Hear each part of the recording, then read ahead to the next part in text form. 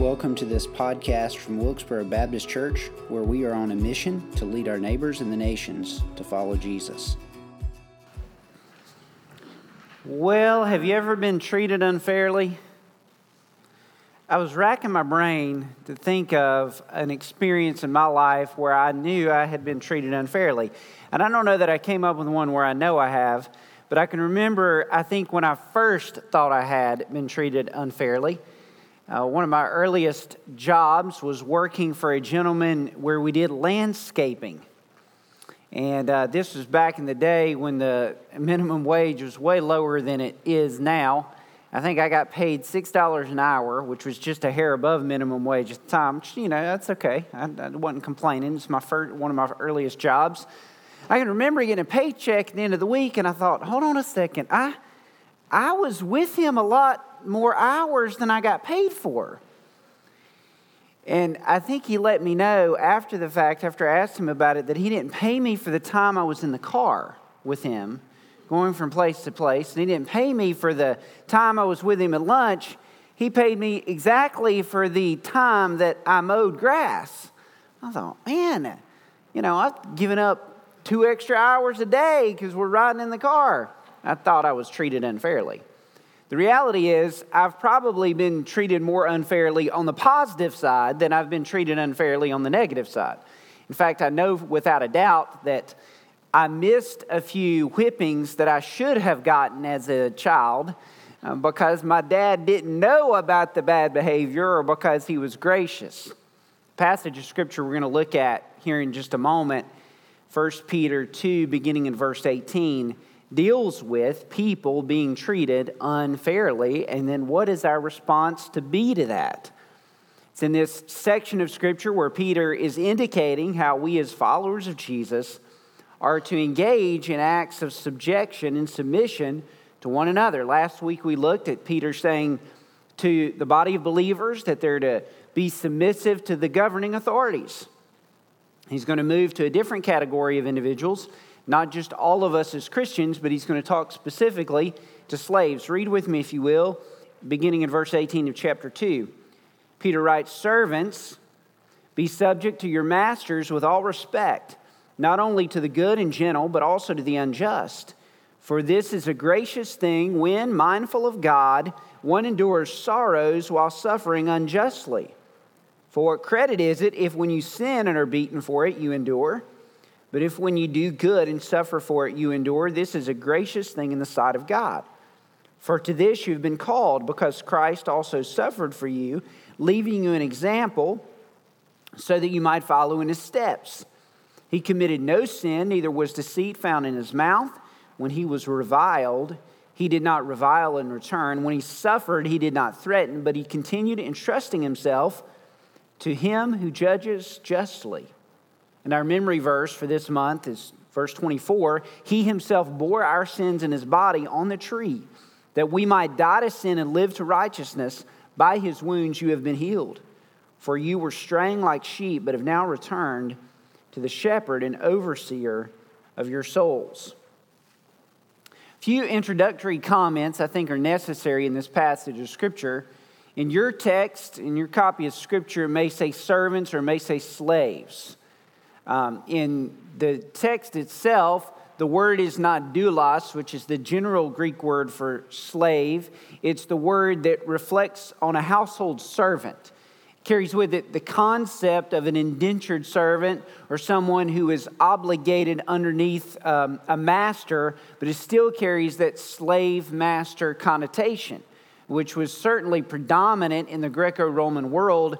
And in fact, many of the early Christians that Peter and Paul would write to, and John would write to, were slaves. They were individuals who did not own the right to their own lives. They were underneath masters and underneath authorities. Now, a couple of things that does. We're reading this through the lens of a 21st century Christian. And so there are a couple of factors that I want to make sure we understand. Number one is we need to remember the audience to whom Peter is writing. He's writing to people who are living in a day and age in which they couldn't do nearly as much about the circumstances in which they lived. Paul wrote in the book of 1 Corinthians, if you can free yourself as a slave, please go about and try to free yourself. That's one thing we need to remember. Another thing we need to remember is that the slavery in the Greco-Roman world was bad, but it's not the exact same type of slavery that we might draw connotations to in American history. The slavery in the Greco-Roman world, masters could treat their slaves as property, and they did, and it was unjust, and it was wrong, but it wasn't racial slavery. It wasn't as if the Greco-Roman people decided, hey, this group of people, we don't like them, we don't like the color of their skin, so we're going to enslave them. It was still wrong and unjust, but the type of slavery that was predominant in American history, where whites enslaved blacks, folks, that is not the type of slavery that Paul was talking about in the book of Ephesians, nor Peter talking about here in this passage of Scripture. And so that's not the same. Still unjust, still wrong treatment, but we shouldn't draw those same connotations. In fact, passages of Scripture like this make us question, why did the Christian writers not deal with slavery as a system as much as we would have liked them to? As much as we don't like it, Christians of previous eras looked at passages like this and used it to justify slavery in bad and evil ways, even in our own American history. So why is it that Peter didn't write about it? In fact, for me as a pastor, for me as a theologian, for me as an interpreter of Scripture, I would really have liked Paul and Peter to say something different about slavery. I would have liked them to write something like this: if you are a slave, be subject to your masters, but let me just say a word about slavery in general. It's wrong, it's sinful, and we ought to abolish it.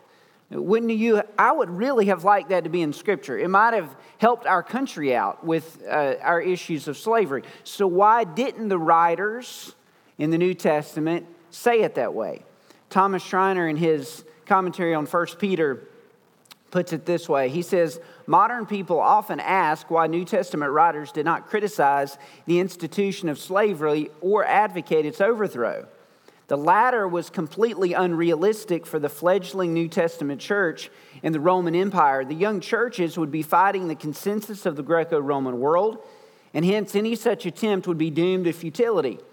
Why was there not criticism of the practice? Again, we must remember that the New Testament documents address readers in a situation in which they live. Railing against slavery would not be of any help to ordinary Christians. For as noted, the dissolution of slavery was out of the question. Furthermore, New Testament writers were not social revolutionaries. They did not believe that overhauling social structures would transform culture. Their concern was for the relationship of individuals to God, and they focused on the sin and rebellion of individuals against their Creator. I mean, you got to remember that Peter's writing to several thousand max people that are in his immediate audience. Inside of a Roman Empire that had millions and millions of people. And on top of that, the citizenry in the Roman Empire did not have really a say in even the authority how the Roman Empire operated, not to the extent that we do. And so what Peter's concerned about is he's concerned about the behavior of Christians or the lifestyle of Christians in their context, not so much about changing culture and overthrowing systems. But by the way, as Christians did advance in the world in which they lived, they did have a say in the way culture operated. They outlawed things like abortion in the Greco-Roman world when Christianity rose to be the predominant worldview in the Middle Ages. They stopped practices like infanticide. They changed behaviors with regard to slavery, and they cared for people in their day and age and in their culture because Scripture taught them to love one another. And so Christianity has had a significant influence on the way things have happened. By the way, the abolition of slavery, even in our country, owes itself to Christians who recognize that men and women were created in the image of God regardless of their skin color or their heritage. And it's really a lesson that we could learn well from today in the racial divisions that are in our country. We as Christians need to see people as created in the image of God and love people as such. But what this passage of Scripture does teach us are some lessons about Jesus being our model and an example. We're looking at sojourners, slaves, and substitution as our title. And there are three lessons that we can learn. First, as servants, we submit because Jesus is our example. I've got Peter and Paul both on the brain because Paul talks about this very thing in the book of Ephesians. Peter is addressing this subject here in this particular letter. He says servants are to be subject to their masters. Why? Because it is right when we, suffering unjustly, honor Christ as our example. He says not just to the good masters, not just to the ones who treat you right. He said we're to serve and be submissive, even to the ones who treat us poorly. Well, that's harsh. The best analogy for us is when you have an unjust boss. If somebody treats you poorly as a boss, we've all had those examples. Someone who doesn't treat us very nicely, or someone who treats us unfairly compared to the way he treats or she treats someone else in your organization or in your company. And what is Peter teaching us? He's saying to us that we're to be submissive regardless of the circumstance we face. That challenges our rights. That's that tension between our Christian responsibilities and our rights as citizens. And what do we do there? Peter says that we as Christians are to act in surrender and submissiveness and do our jobs regardless of how we're treated. Why? Because it honors Christ. Notice what Peter says. Not only the good and gentle, but also the unjust. For this is a gracious thing when mindful of God, one endures sorrows while suffering unjustly. It honors God when we get treated unfairly and we act in a way that is consistent with the behavior of Christ. Why? Look at verse 20. For what credit is it if when you sin and are beaten for it you endure? But if when you do good and suffer for it you endure, this is a gracious thing in the sight of God. Remember that Peter's statements about submission to governing authorities, to masters, and then what he's going to talk to in the context of the home, the imagery is this: he wants Christians to behave and act in a way that distinguishes themselves from the others in their day. And if a slave or a servant submitted themselves to a master in a way that they took on unjust treatment and still glorified God in it, that distinguished themselves. It brought praise and honor to Christ, and it gave them a way to show who God was in the midst of their culture and in the midst of their slaves, their fellow slaves, and also their masters. You can imagine what would happen if you got beaten unfairly in Peter's day. And instead of bucking up and acting in arrogance and acting to fight back, took that graciously. You prayed for your master. You served your master. What's that going to do to a master? What's that going to do to fellow slaves? Well, it's going to give you an opportunity to tell why you could behave that way. And why you could behave that way is because Jesus had done a work in and through your life. See, Jesus is the example. He's the model. In this text of Scripture, Peter identifies that. He says in verse 21, for to this you've been called. To this you've been called, because Christ suffered for you, leaving you an example that you might follow in his steps. Jesus is the model. He is the classic person who suffered unjustly. You realize he had never committed a sin, never broken the law, never spoke incorrectly, and yet what did he do? He went to the cross and was beaten. And he was hung on a cross, and he was crucified, and he had a crown of thorns placed on his head, and he died, and he was innocent, and he died.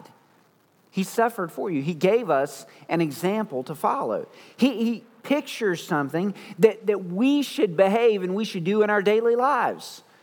Because Peter's emphasis to the church in his day was live in a way that distinguishes you from everyone else. And if you follow the example of Jesus, you're going to live in a way that distinguishes you from everyone else.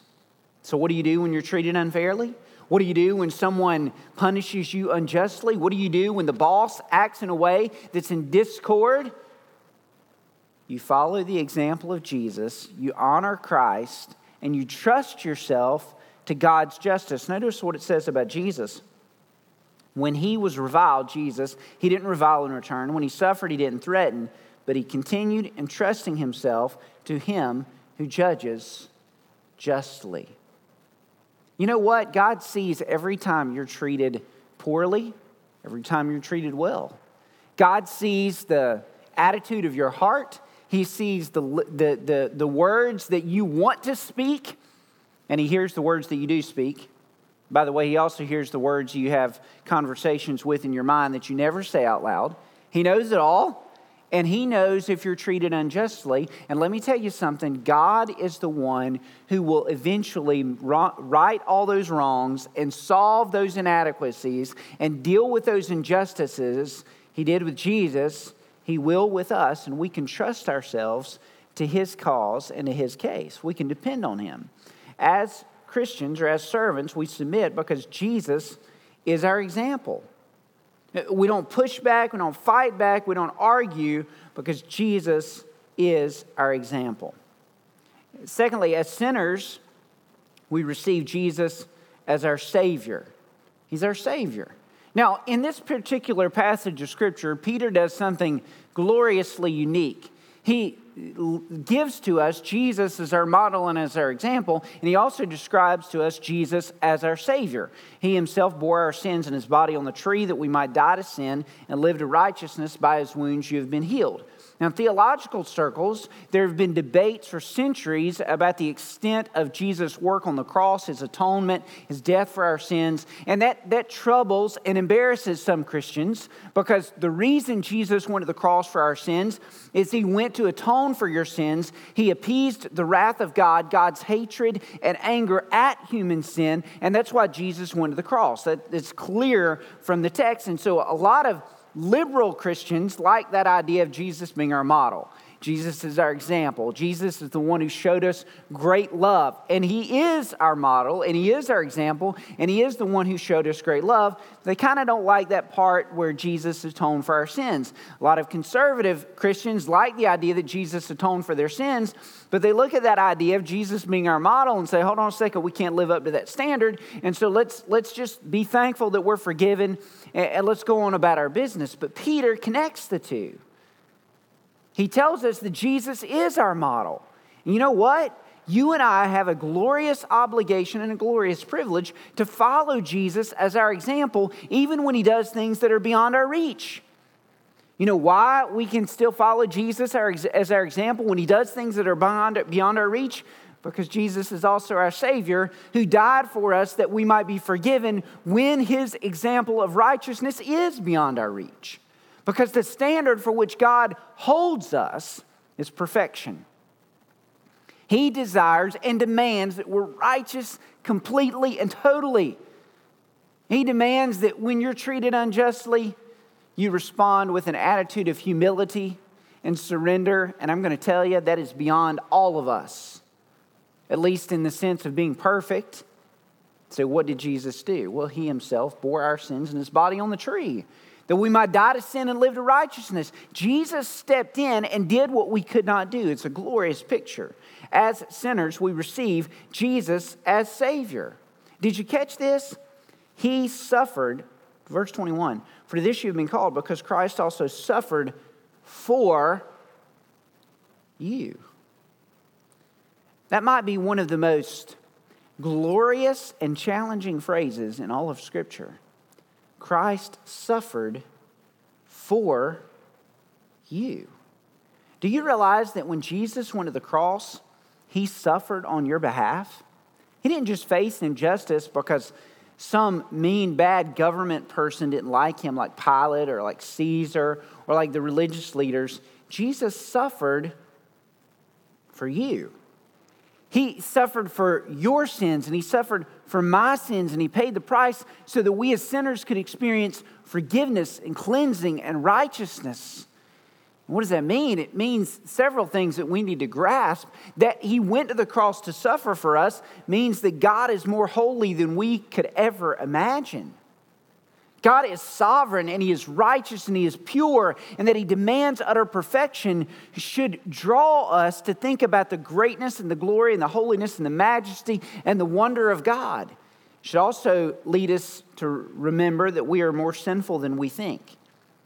You know what our tendency as humans is? Our tendency is this. We overestimate our own goodness or the intentions of our own heart.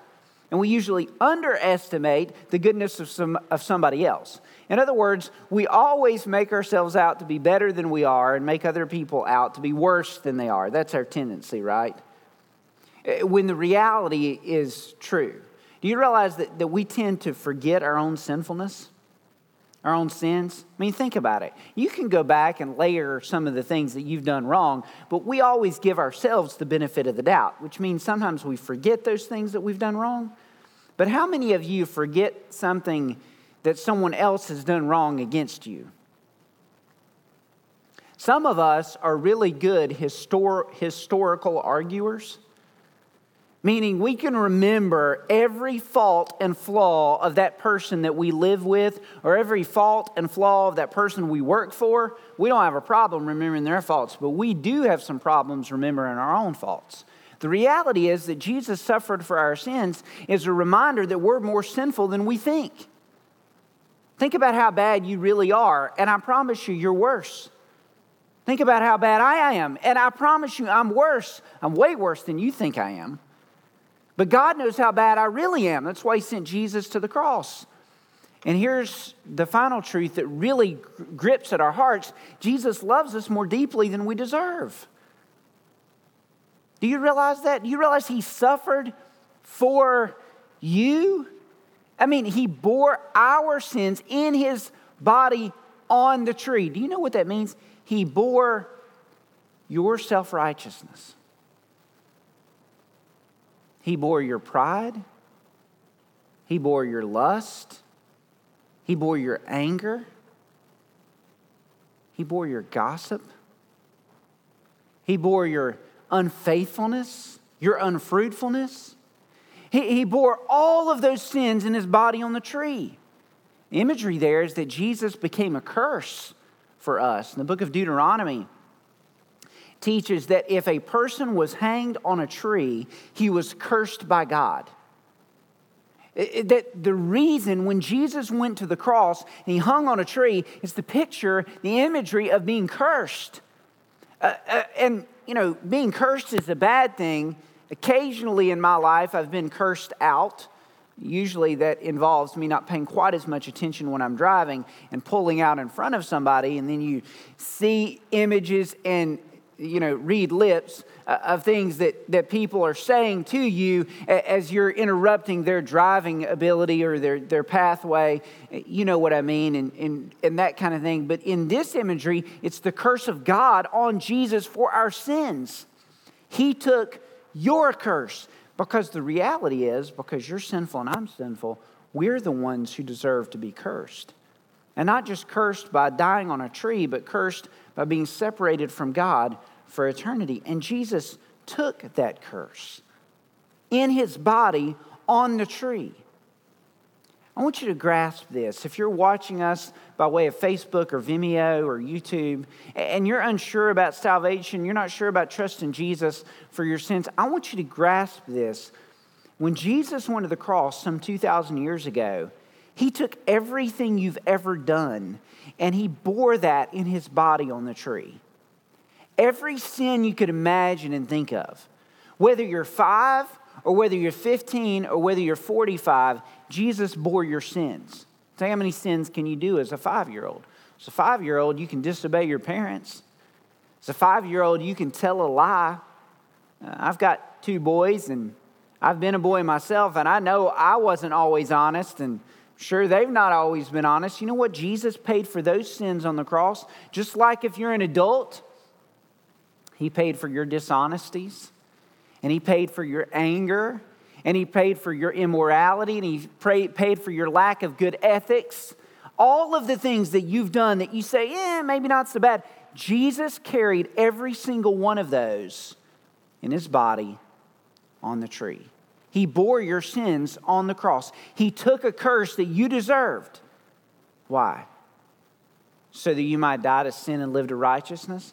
He did what you couldn't do so that you could be forgiven. As sinners, we receive the forgiveness of Jesus so that we may have cleansing and forgiveness and eternal life. By His wounds you have been healed. Peter's imaging, by the way, he's giving a picture from the book of Isaiah.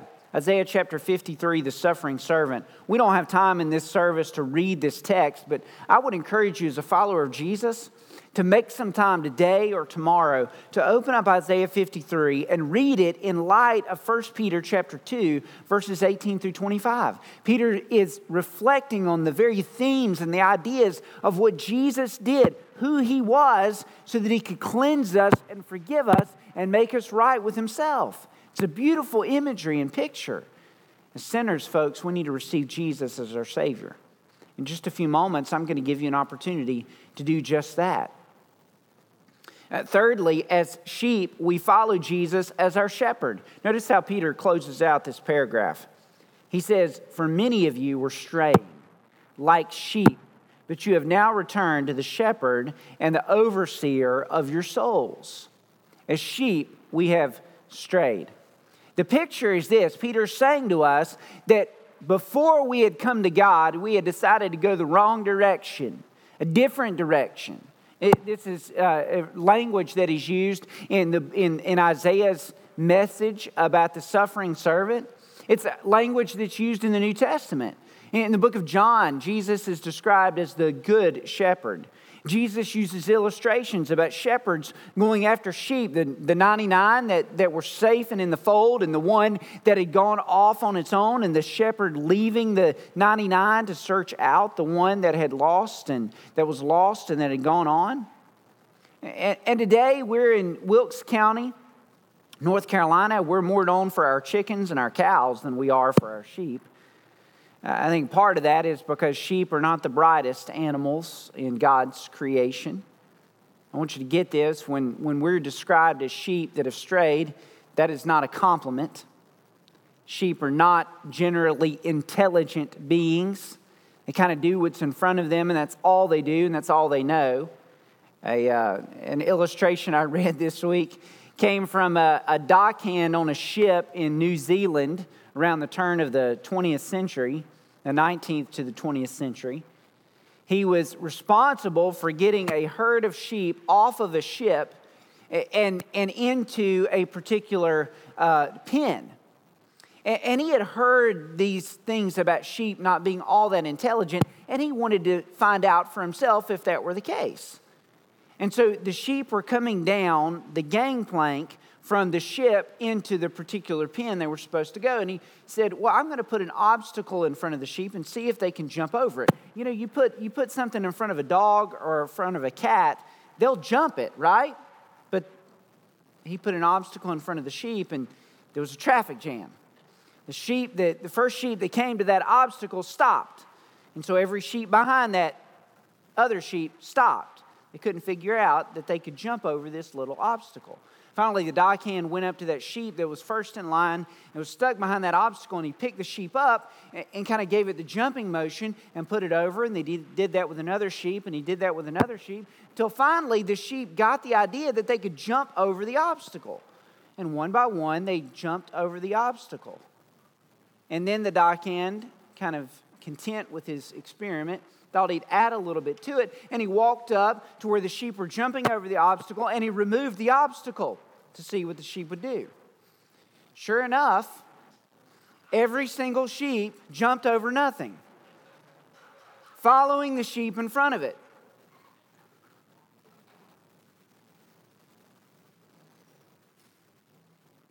Do you know how many times you and I have engaged in sin by playing follow the leader as a dumb, unintelligent sheep? How many times have we turned from God and gone our own way and done our own thing and left the privileges and the protections of God and found ourselves disrupted and in sin?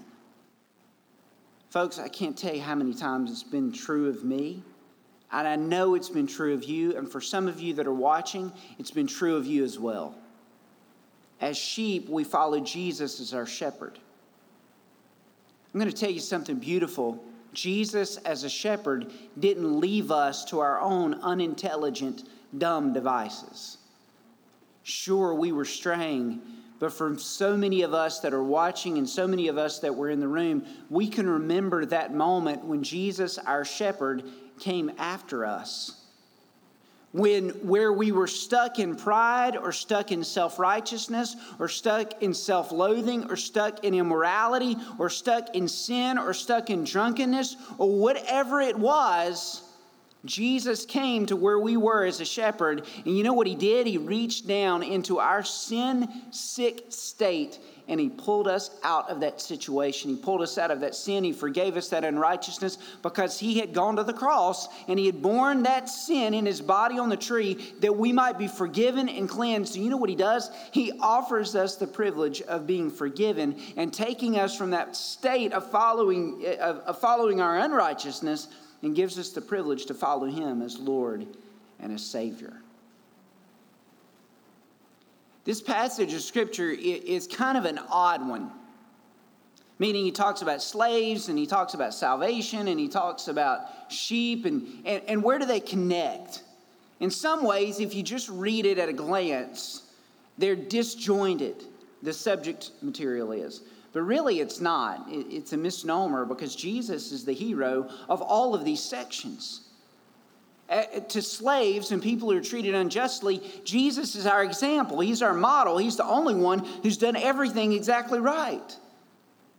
When we get to that point where we realize we're sinners, Jesus is the hero there too because he bore our sins on Calvary. He took our unrighteousness. He offers us a chance to die to our sinfulness and to live to righteousness. It's a beautiful picture. And get this, as sheep, he's the hero there too, because we're the dumb sheep who run off and go the wrong direction, but he's the shepherd who was waiting there for us, who was seeking out after us, who brings us into a right relationship with himself. Folks, let me tell you this, Jesus is the hero of all of our stories.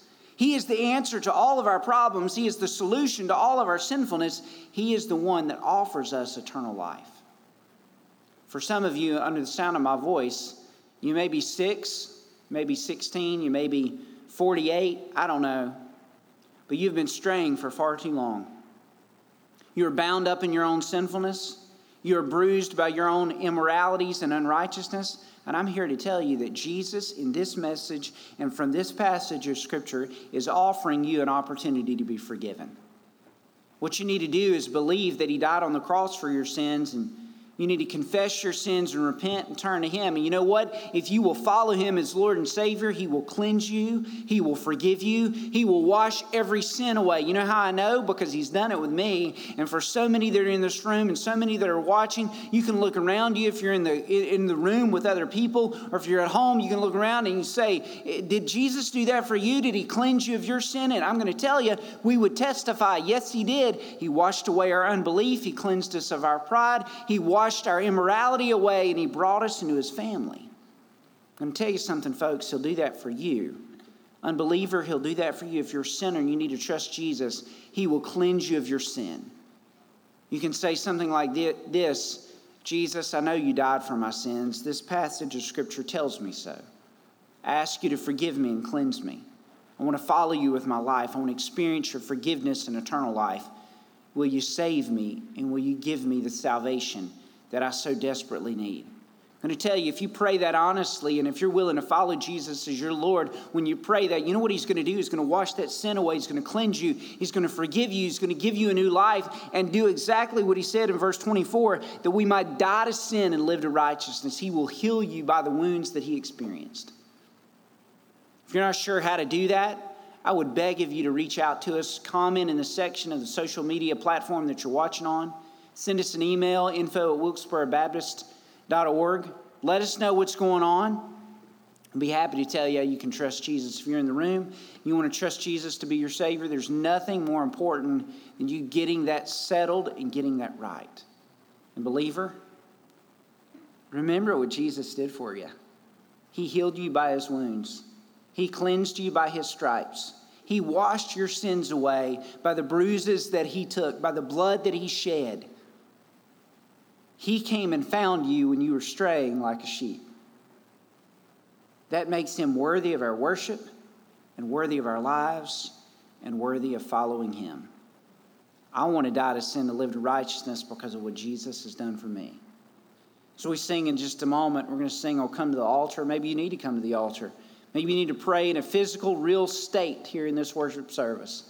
Maybe you want to make an altar in your room, in your living room, at home, wherever you are. Bow before God. Acknowledge that He is the one who will save and forgive. Maybe you want to bow before Him in worship. He is worthy. He is worthy of our worship and praise. Stand with me as we close in a time of prayer and worship. Dear Father, we realize and we freely admit that we are not righteous enough and good enough. Lord, we cannot be perfect in our submission, and we are certainly not righteous in all of our behaviors. Thank you, Lord Jesus, that you bore our sins on the cross. Thank you, Lord Jesus, that you came to give us new life and eternal life. Thank you, Lord Jesus, that when we have strayed and when we have followed sinful people and done sinful things like sheep, you reached down into our circumstances. You followed after us. You found us. You picked us up. You cleansed us. You will forgive us. You will make us right with yourself. Lord God, that makes you worthy of our worship and adoration, for you are the Savior of our souls. You are the shepherd of our hearts and lives. You are the one who has forgiven and redeemed us. Thank you. Lord, I pray for any under the sound of my voice that have not yet trusted you as Lord and Savior. Will you bring them to a place where they will turn from their sinful ways and they'll trust you as Lord and Savior, and they'll receive your forgiveness. Dear Father, will you let them in this moment become followers of you and experience the forgiveness of the shepherd and the Savior and the example, Jesus Christ. Have your way in our hearts and lives in Jesus' name. Amen. Thank you for listening to this podcast. Remember to like and subscribe wherever podcasts are found.